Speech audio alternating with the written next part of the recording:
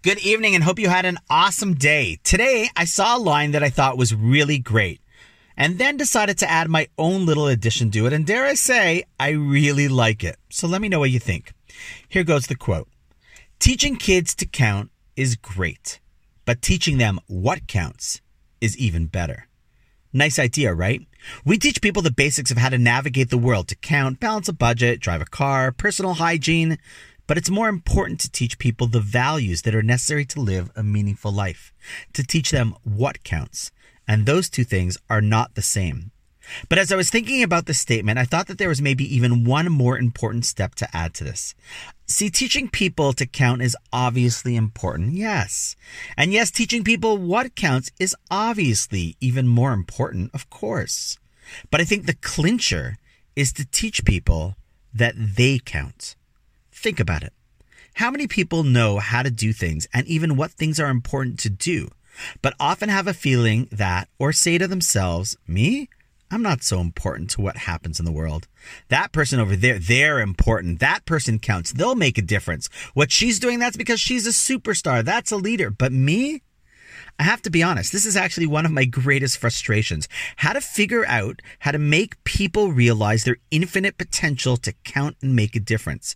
Even listening to this podcast, I know it to be as true as I know my right hand, that each and every one of us has infinitely more potential than we often give ourselves credit for. But if we only believed it, then we would kick it into high gear.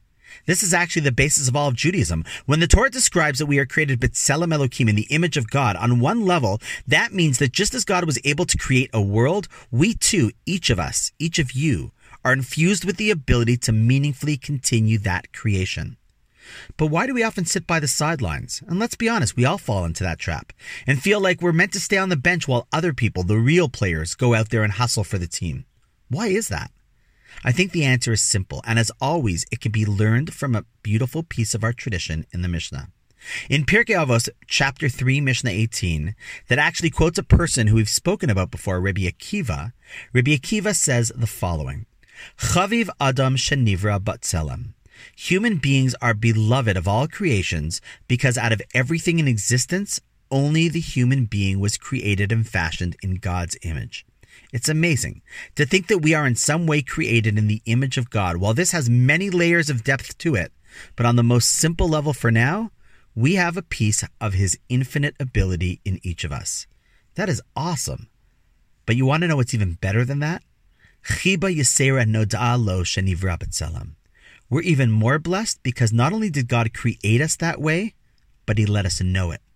See, when the Torah writes, Ki b'tselem Elokim asa et ha'adam, God isn't simply describing his creation process. He's informing us and wants us to constantly remind ourselves, wait, I'm not just a simple person. I'm not a bench warmer. I'm not one that can't while others can.